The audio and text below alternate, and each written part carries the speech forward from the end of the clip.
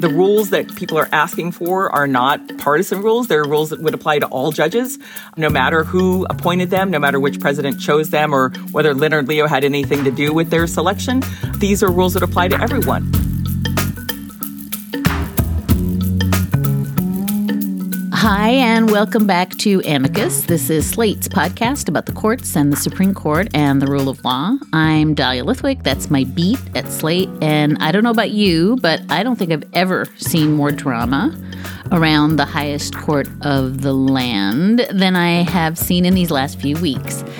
And this week we have had yet more revelations about judicial failures to disclose matters pertaining to their personal finances and, secret spousal income. And of course, we had a Senate Judiciary Committee hearing that probed this question of ethics rules for the justices. The danger isn't that rogue justices are operating without ethics. It's that Democrats aren't winning every fight and they find that reality intolerable. I've been disappointed by Supreme Court opinions, too. But my Democratic colleagues should fill out a hurt feelings report and move on for the sake of the Constitution. Later on in the show, Slate's very own Mark Joseph Stern will stop by to talk about some of the issues that also bubbled over this week, including the possibility that the era of Chevron deference is over, meaning that courts may need no longer defer to agency interpretations of their own rules. That segment is available only to our Slate Plus members. If you would like to join their sparkling ranks and get access to all of Slate's shows ad-free and never hit a paywall on Slate.com, and also get access to exclusive content like my chats with Mark, please go to slate.com/Amicus Plus to sign up. That's slate.com/Amicus Plus. And to our Slate Plus members, thank you not only for your sparkle, but for supporting the work that we do here at Slate. But first, we are all drowning in a soup of Supreme Court news all day, every day, changing by the hour.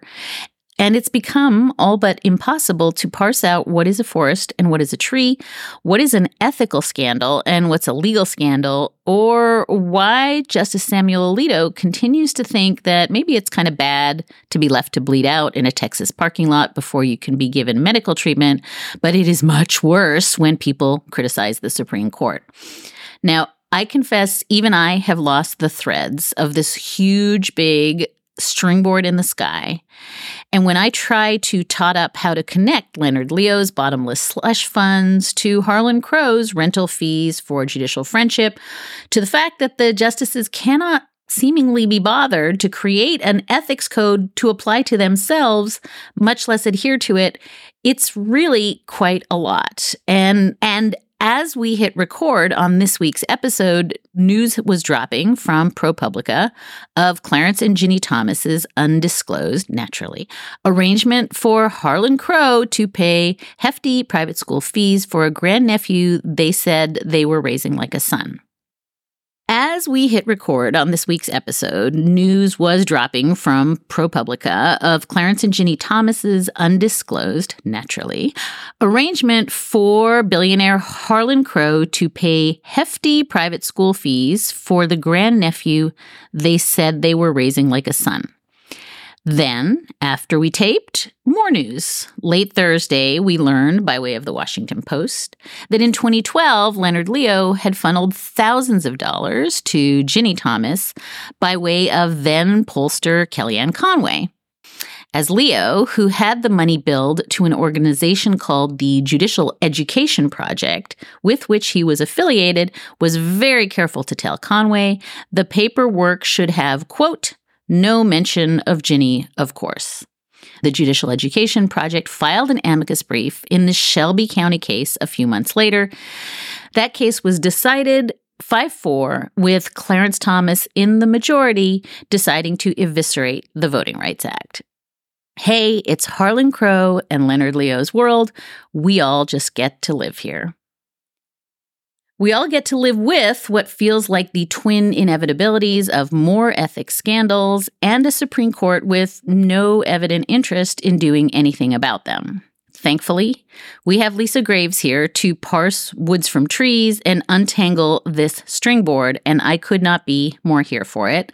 Lisa Graves created True North Research and is its executive director and editor-in-chief. She has spearheaded several major breakthrough investigations into those distorting American democracy and public policy, including CokeDocs.org. Lisa Graves served as Deputy Assistant Attorney General in the Office of Legal Policy at the Justice Department in the Clinton administration, Chief Counsel for Nominations for Senator Patrick Leahy on the Senate Judiciary Committee, Deputy Chief of the Article III Judges Division of the Administrative Office of the U.S. Courts, and as an adjunct law professor at George Washington University Law School. In 2018, Lisa helped shape the national conversation around the Brett Kavanaugh nomination. I spoke to Lisa after the Harlan Crow boarding school beneficence news had dropped, but before we got the details of the Leonard Leo "Don't Mention Ginny" Washington Post news.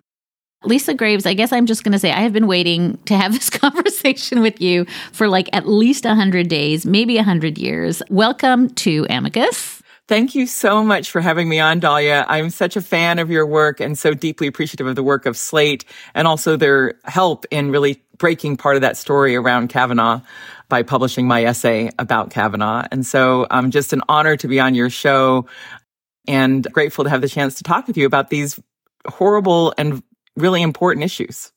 So as I've suggested, Lisa, I think part of the problem we're having now is we're just kind of in this food processor where there's like a million things happening at once. And it's very hard, even for me, to keep it all straight. And maybe even harder to connect these like atomized pieces of things that feel like corruption and influence and democracy suppression, how to connect them to each other. So I know that's like a great big task, but I thought maybe we start with the newest things first and stipulate there will be new things after this conversation. At the end of the week this week, ProPublica reported that over several years, our friend, the Republican mega donor Harlan Crow, actually paid for Clarence Thomas's teenage grandnephew, who Clarence Thomas was his legal guardian. He paid his school tuition to a private boarding school and to the school that he attended prior. And needless to say, Justice Thomas didn't disclose these payments. As the story noted, he did disclose a gift for his grandnephew's education in 2002. He clearly knew this is a thing he had to do. So these undisclosed gifts from the dear, dear friend that happens to be a millionaire that happens to have, amicus briefs and cases before the court, it starts to look really normal. Maybe this is just how justices roll. So I think my first question is, why is it that we don't like multimillionaire friends of Supreme Court justices funding their lifestyles, their trips, their travel, and seemingly their ward's tuition? Well, that's a great question, and that really is the big question. It's because we in America favor and believe that we should have a fair and independent judiciary. And I think that the code of conduct for United States judges that applies to every other judge in the federal system other than the U.S. Supreme Court really makes it clear, and I'm just going to quote from them because it's just so well put. They say, an independent and honorable judiciary is indispensable to justice in our society. A judge should maintain and enforce high standards of conduct and should personally observe those standards so that the integrity and independence of the judiciary may be preserved. And it goes on to say, a judge should not allow family, social, political, financial, or other relationships to influence judicial conduct or judgment. And a judge should not lend the prestige of the judicial office to advance the private interests of the judge or others, nor convey or permit others to convey that impression that they are in a special position to influence that judge. And I think this really goes to the standard that applies to all judges in America, apparently, except for in any enforceable way to the Supreme Court, which is that this creates an appearance of bias, an appearance of impropriety. And I think reasonable people across the country, people from both parties, all parties, no parties, on hearing Clarence Thomas's relationship with Crow, the trips, the tuition, and more, are rightfully shocked that any Supreme Court justice, let alone a judge on any court, would engage in such behavior. And Lisa, I guess I want to turn to, and we heard this a lot at the hearings this past week, that the twin claims that Justice Thomas has used to defend himself are, but he's super, super really good, tight besties with the Crows, so that makes it okay.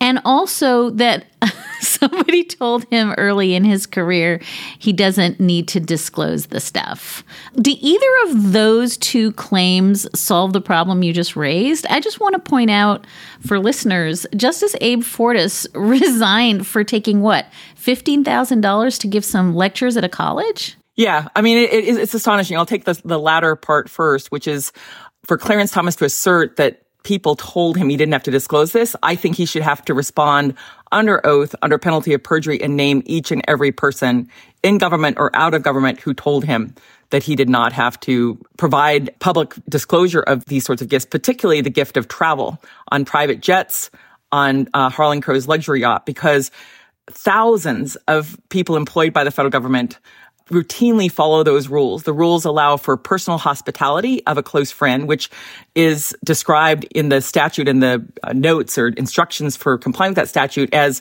a meal, like a birthday meal from a friend or a small gift, but not travel. Private travel, private jets, private yachts are not considered to be, quote, gifts of hospitality like a dinner. And of course they're not. Of course they're not. They're extremely valuable. And as ProPublica's reporters noted, one of the trips alone, the travel alone, flying on private jets to New Zealand, having a private yacht curried over to New Zealand and used by Thomas at Crow's behest was worth at least $500,000. That's just one of the trips, the many luxury trips that Thomas got or received from Harlan Crow. And in fact, our understanding from the reporting is that it's been routine for Thomas to fly on Harlan Crow's private jet. These are gifts, they're valuable gifts, and they really put a stain on the court and on the integrity of the court. On the first question you posed, this question of, which is related to that, which is, we're just friends. They're not just friends. And if you believe that they are sort of best friends, and so that doesn't matter, then let's look at the cases pending before the court this term. Right now, there are 3 cases where the Manhattan Institute has submitted amicus briefs to this Supreme Court, including the student debt case. Kathy Crow, said now to be one of Clarence Thomas and Jenny Thomas's best friends, is a trustee of the Manhattan Institute. So basically, she's a funder and a director of the Manhattan Institute. Has Clarence Thomas recused from the cases involving the amicus briefs submitted by his best friend? No. Or his best friends? No.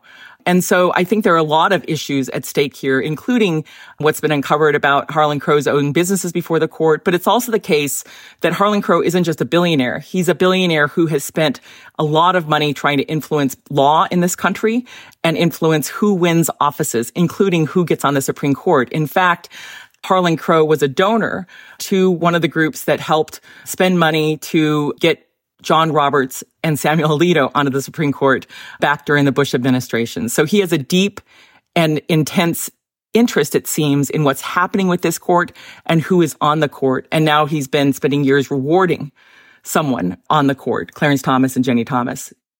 And we're going to take a quick break to hear from our sponsors.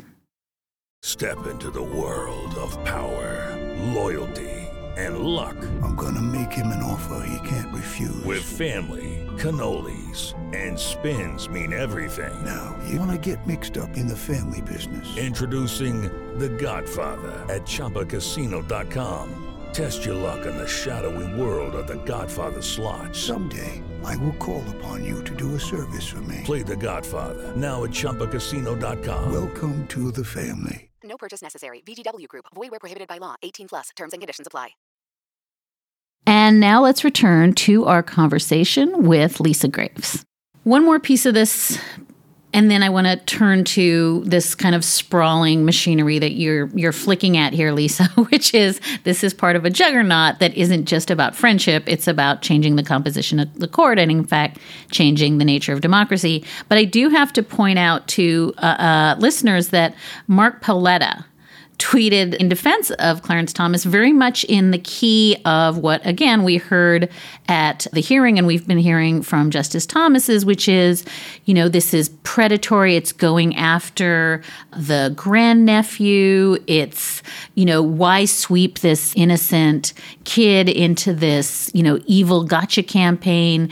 The fact that the Thomases are so generous is really, being punished here. And I just want to flag or let you flag that Mark Paletta, who is defending Clarence Thomas on Thursday morning, is not just a good friend of the Thomases. He's also a Thomas biographer. He's involved in making the sort of hagiographic documentary of Thomas.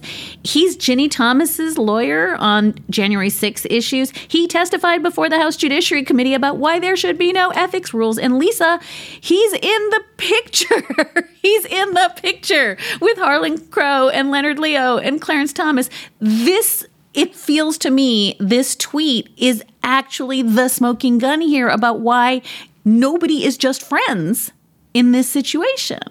Well, it is really stunning. We found that photo last year when we were looking into the Ketanji Brown Jackson nomination. If you'll bear with me for a moment, the reason we were looking into that was because Judicial Crisis Network, which is a long time sort of tool that Leonard Leo has deployed, it announced it was going to spend $1.5 million on that Ketanji Brown Jackson nomination to try to stop her.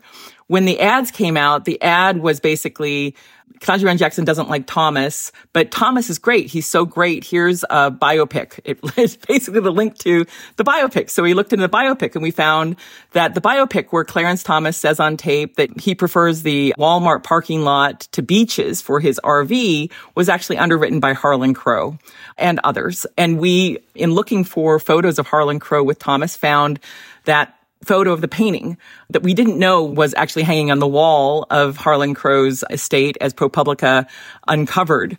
But what that painting that's been seen, or that photo that's been seen around the world, shows is Harlan Crow with Clarence Thomas, with Leonard Leo, with Mark Paoletta, and also Bo Rutledge. But Mark Paoletta, as you point out. And Paoletta is someone who has, as you said, been a defender of Thomas from the get-go. I read his tweet this week, and, one of the things that struck me is that, first of all, as the ProPublica reporters note, Thomas previously disclosed gifts of tuition until it came to Harlan Crow, so he hid that. Second of all, Paoletta refers to a particular clause within the rules regarding gifts. Another part of that set of rules involves whether you declare someone to be a dependent on your taxes.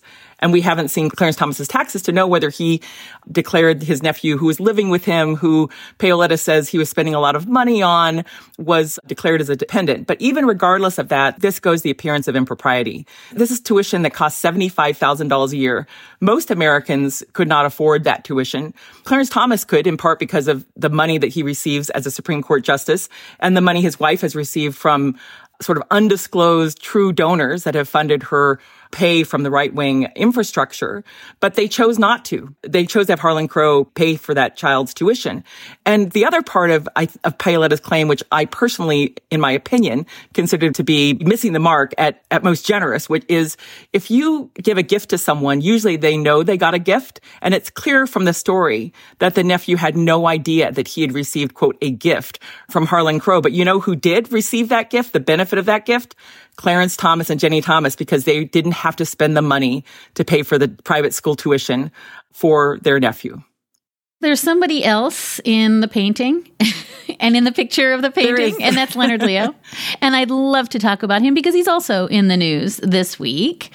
And I'd love to talk about him because, again, it's always cast as the, what is your problem, Lisa? This is a benign debate society. And Leonard Leo is just, overseeing a really important stew of thought and debate. And please stop saying that he is, the mastermind of some larger plot. But we again learned this week that Leonard Leo is again part of this pipeline between the Federalist Society and big donors and their efforts to, as you've said, reshape the courts.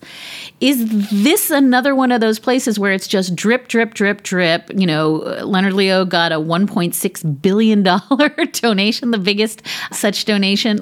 Is this just of a piece with we're just okay with this? Or How is it different, the news of what Leo involves himself in and the revelations that this is whatever else he is overseeing? It's just not a debate society. Well, that's a great question, and the story in Politico was very revealing. There's been a series of major breakthrough investigations, including that original Washington Post investigation by Bob O'Hara and Sean Boberg in May of 2019 that first really unmasked the initial scope of money that had been raised, with Leonard Leo at the center of it, to help capture the U.S. Supreme Court and other courts and reshape the law and basically roll back our rights, perhaps a century of precedents, as we're, certainly beginning to see.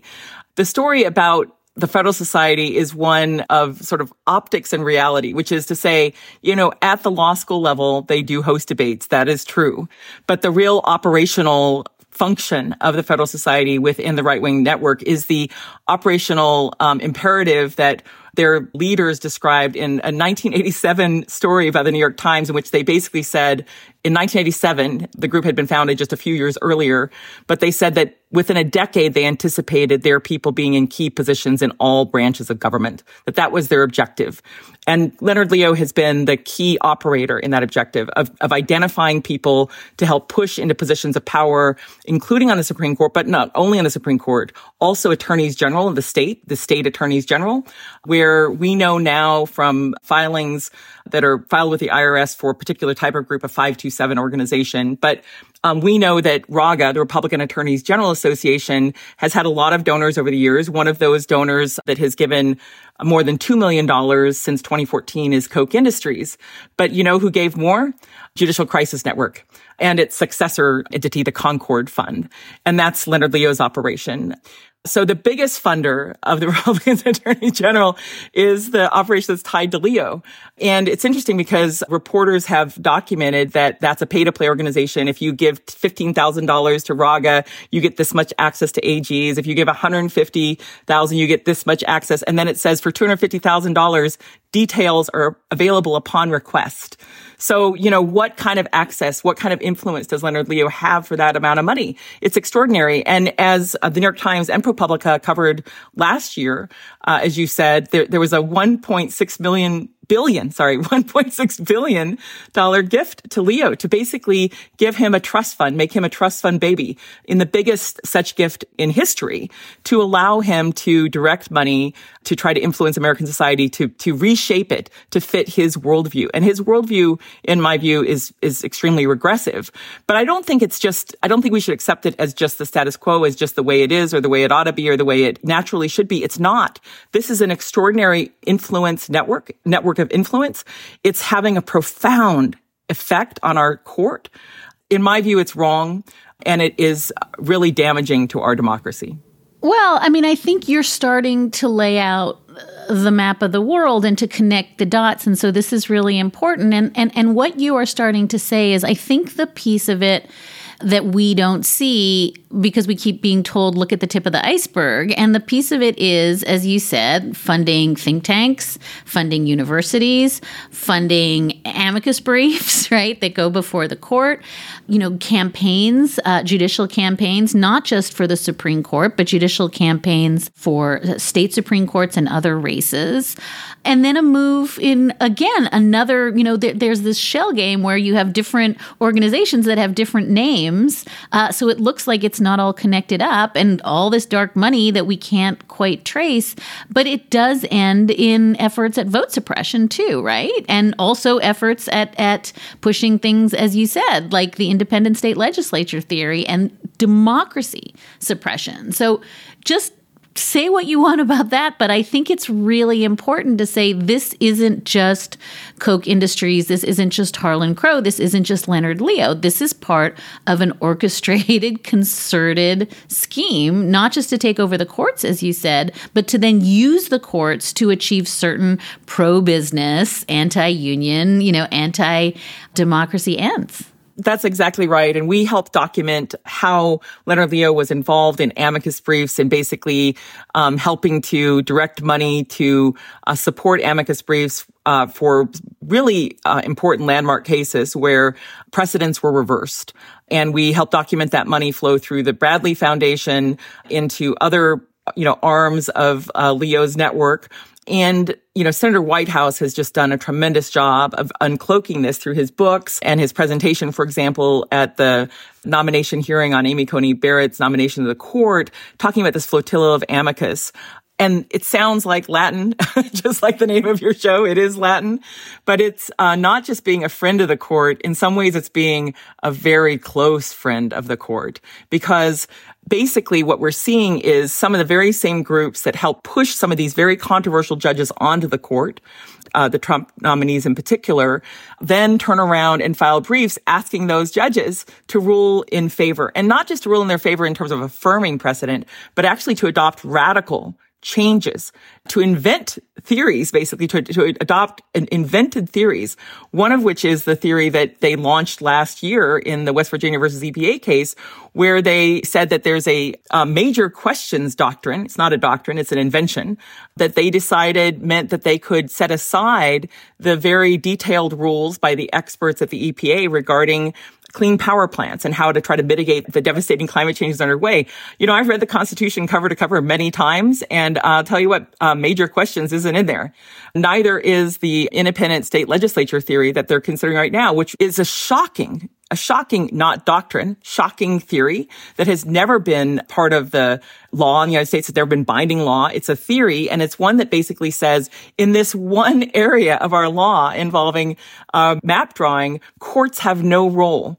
This comes on the heels of a decision just a few years ago where the U.S. Supreme Court, when Justice Kennedy was on the court, when Judge Kennedy was there, they basically declined federal jurisdiction over some of these types of cases. But they said, of course, that could be litigated in the state courts. And now this Supreme Court, with a change in personnel orchestrated by Leonard Leo, has decided it's going to take on the question of whether they can remove courts from having jurisdiction over these incredibly disproportionate, unrepresentative maps that are the maps that help determine who controls the state legislatures and also ultimately who controls the federal legislature, Congress.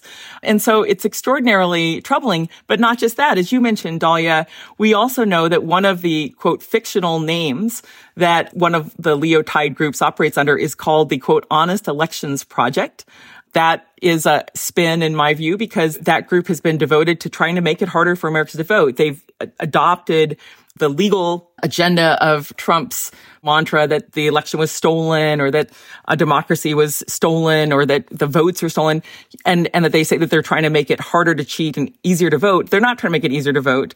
And in fact, there's no documented statistical evidence that there's any sort of voter fraud that has resulted in any difference in the presidential election or other elections. But the Leo-tied, quote, Honest Elections Project has been working in tandem with a lot of these other right-wing groups that are very, very partisan, very tied to sort of the Cleta Mitchells of the world, who's now in the news again for her targeting of college campuses and trying to limit voting on college campuses.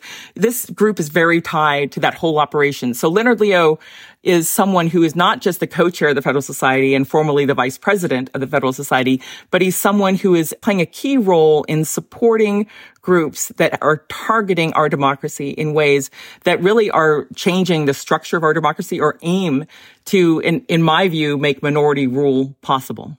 And now let's take a short break.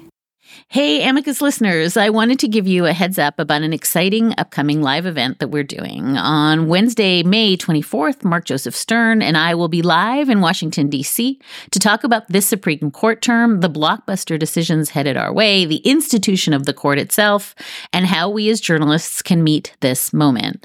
We are putting together an incredible roster of special guests, and for those who'd like to go all out on the event, there will be a happy hour before where you can meet me and Mark. I don't promise we're going to be happy. And some of our colleagues. Get more information at slate.com/live, and we will also link to it in our show notes. We'd love to see you there. And Slate Plus members will get a special discount on tickets. You can find member event discount codes by signing into Slate and visiting your account. More now with Lisa Graves.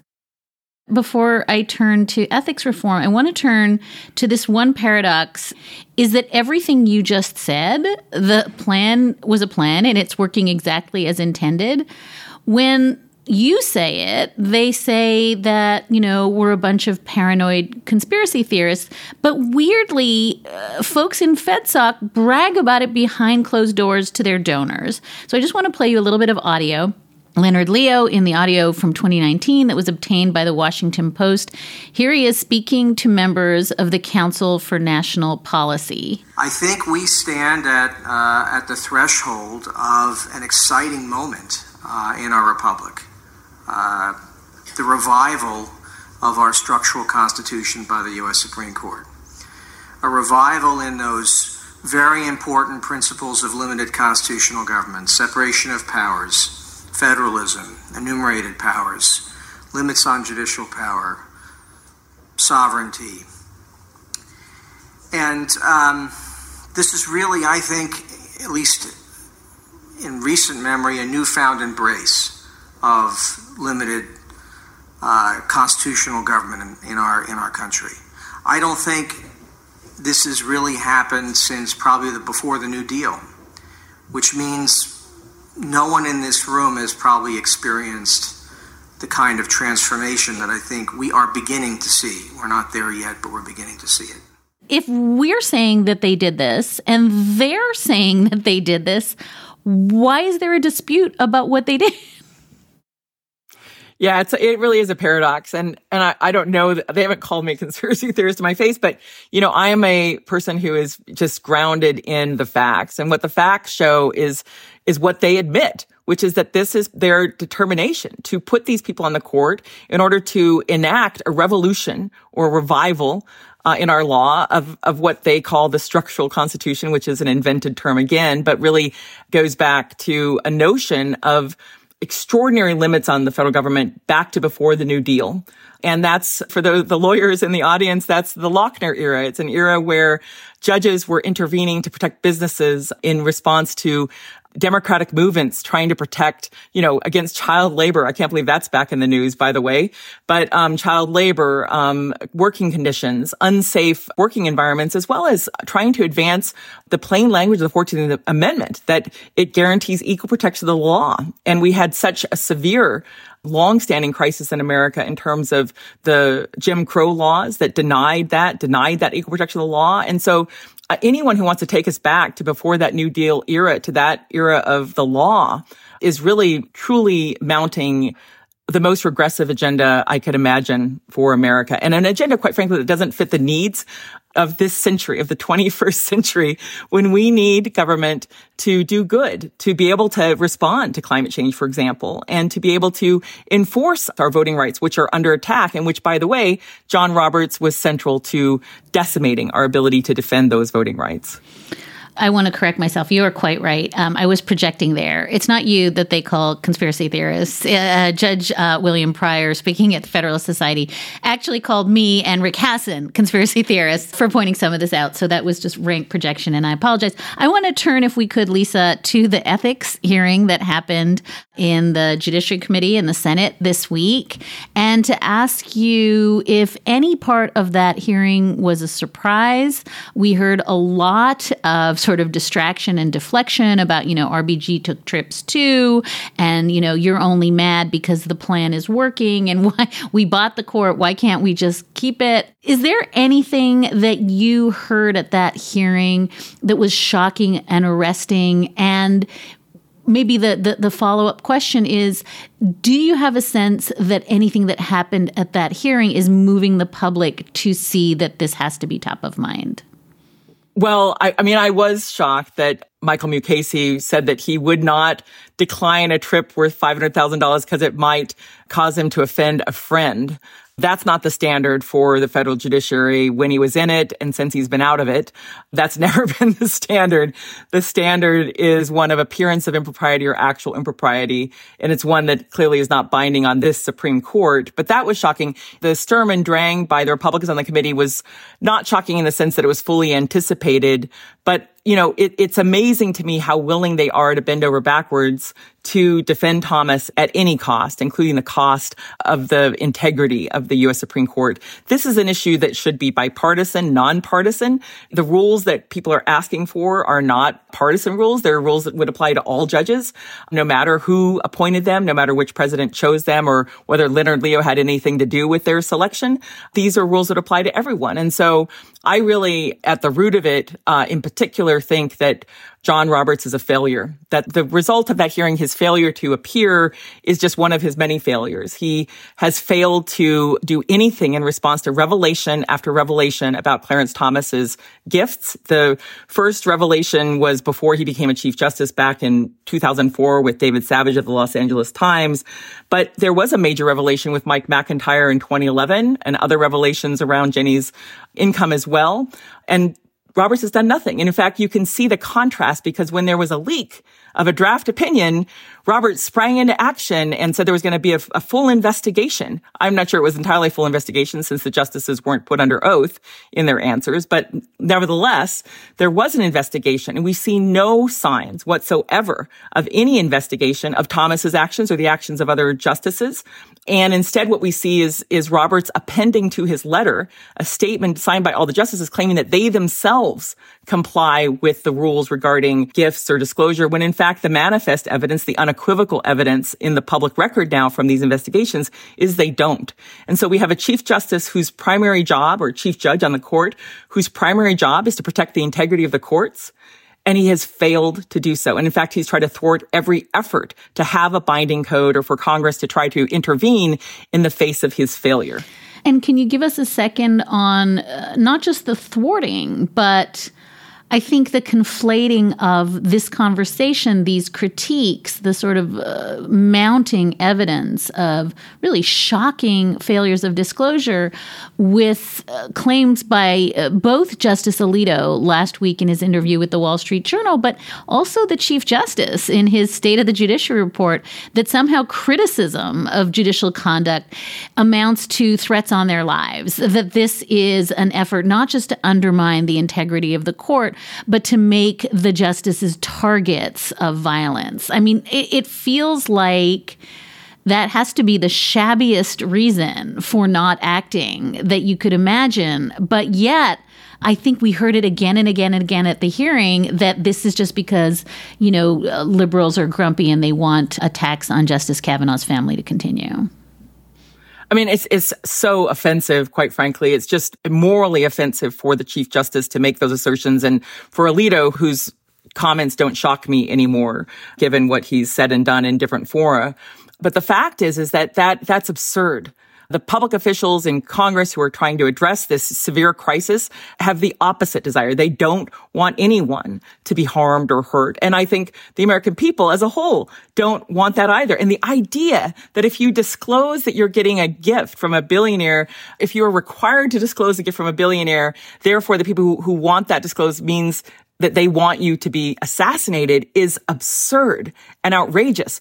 The people who want those matters disclosed are the American people who think we should have a fair judiciary, and judges should have to disclose those sorts of things. And disclosing them is not about trying to target them for harm. And to try to make that argument it's one of the most sort of serious and deceptive and deliberately, I think, misdirecting types of comments I've ever seen come out of any sitting federal judge ever. I think those claims must be condemned as politically manipulative, and for them to come from the Chief Justice and from a sitting justice is just abhorrent. And I also abhor anyone who would seek to assassinate any member of the court or Congress. And we've seen an assassination attempt in full bloom this past year with the attack on Nancy Pelosi's husband, and also with the January 6th effort to try to catch Pelosi and Pence. And so we've seen political violence being pursued with our own eyes. But to try to equate mere disclosure rules that every other court needs to follow with some sort of conspiracy to assassinate them is pernicious and outrageous. And I think that the attempts to make those claims should be condemned no matter who makes them. And let's also note, and Mark Stern and I wrote this a few weeks ago, but it certainly dovetails with Justice Thomas, at least, and his longstanding doctrinal abhorrence of disclosure, right? He's been taking this position for years and years that to be forced to disclose anything is to invite violence and harassment. So in some sense, what he is doing now is perfectly in keeping with his view of the world. I wish we had known that when he was sworn in, because if he didn't believe in disclosure, it would have been useful to find out at his hearings. I don't want to let you go without asking you to tie this whole sucker in a ribbon, which you have done so well. But I think we are looking down the barrel, Lisa, of an end of term that people are not fully prepared for. I think in the next few weeks, we are going to see, unless I am sorely mistaken, the court acting to reverse precedent in some cases in dramatic ways on affirmative action, on debt relief for college loans, on the Indian Child Welfare Act, on civil rights protections for LGBTQ Americans, and on the voting rights. I think this is going to be a big, big honkin' term. And I wonder if you can help me think through this question of, does that have anything to do with the conversation we just had? How are critiques of judicial misconduct and ethics and disclosure different from or somehow connected to massive, massive shifts in doctrine that are about to befall us? And how do we think about our critiques of Dobbs and Bruin and, you know, the EPA case you described as either part of or separate from critiques of judicial behavior? Well, I guess two things. So one is that it's certainly the case that we are going to see some terrible activist, extremist decisions coming from the right-wing faction that now dominates our Supreme Court. These decisions to come, I anticipate, as you said, will reverse precedent, will change the rules on a host of issues merely because there are different judges on the court, which is sort of the antithesis of the whole notion of precedent, that there should be continuity in the law, that there should be stability in the law, and it shouldn't just change because Amy Coney Barrett, for example, gets confirmed 1 month before a presidential election and it enables them to enact this extreme agenda. But second, it is inextricably tied to what we've been talking about, because what we're really talking about is this plan to capture the U.S. Supreme Court, to install people on it who are sure things, not to choose people because they have a reputation for being fair or we think they might be fair, but because the people who are at the decision-making table, Leonard Leo, who chose the judges that Trump chose from, believes that they will be sure votes. That's my opinion. That's why they were chosen, so that they could enact this revolution, this change in the law that he has boasted about at the Council on National Policy and in other settings. And so this is what they want. What they want is to use the court to roll back our rights. They show no signs of stopping, even with the revelations. But my hope is that not only do people clearly understand what the court is doing, and there certainly was a public reaction to Dobbs in terms of what happened in Kansas, what happened in the midterms, what happened in Wisconsin in the Supreme Court race in a state that Leonard Leo has paid a lot of attention to over the last decade in terms of its Supreme Court and other matters. But we are seeing this revolution that Leonard Leo has put in place. It's one that the American people didn't ask for, didn't give consent to, weren't informed that this was why these judges were chosen. In fact, they were said to be judges who were, quote, rule of law judges. That's the language that they use. Their definition of rule of law is not the same as I think most people's, which is, following precedent, respecting those rules. Instead, their definition of rule of law appears to be to change the law to be what they rule, in essence, to reverse precedents that people rely upon, and also to make new law, to change the rules on religion, to inject more religion into our public schools, for example, to try to kill off efforts to address some of the structural racism that no one who is a reasonable student of history could deny, to even try to cut off the president's power to address the debt crisis that so many students have faced, a debt crisis that there's certainly ample executive authority to address. But we have a court that seems to be very beholden to the right-wing political agenda, to the GOP agenda, and more than that, to Leonard Leo's personal agenda, as he's articulated it or as he's advanced it through the various organs or entities that he has helped lead or fund. Lisa Graves created True North Research and is its executive director and editor-in-chief. She has spearheaded major breakthrough investigations into those who distort American democracy and public policy. She has served as Deputy Assistant Attorney General in the Office of Legal Policy at the Justice Department. She served as Chief Counsel for nominations for Senator Pat Leahy on the U.S. Senate Judiciary Committee, and as an adjunct law professor at George Washington University Law School. Lisa, I cannot thank you enough for absolutely putting the pieces of this jigsaw puzzle, this ever-expanding jigsaw puzzle, together for us so clearly and so passionately. Thank you for your work. Oh, it's an honor to be on your show, Dahlia. Thank you so much for inviting me. And that is a wrap for this episode of Amicus. Thank you so much for listening in, and thank you so very much for your letters, your questions. You can always keep in touch at amicus@slate.com. You can find us at facebook.com/Amicus Podcast. Today's show was produced by Sarah Birmingham. Alicia Montgomery is executive producer of podcasts at Slate, and Ben Richmond is our senior director of operations. We will be back with another episode of Amicus in just 1 week, a live show we're taping this weekend at the Crosscut Festival in Seattle with the Brennan Center's amazing Michael Waldman. We're going to talk about all the ways in which the Supreme Court has come to divide America. So if you're in Seattle, I'll see you there. If not, until next week, take good care.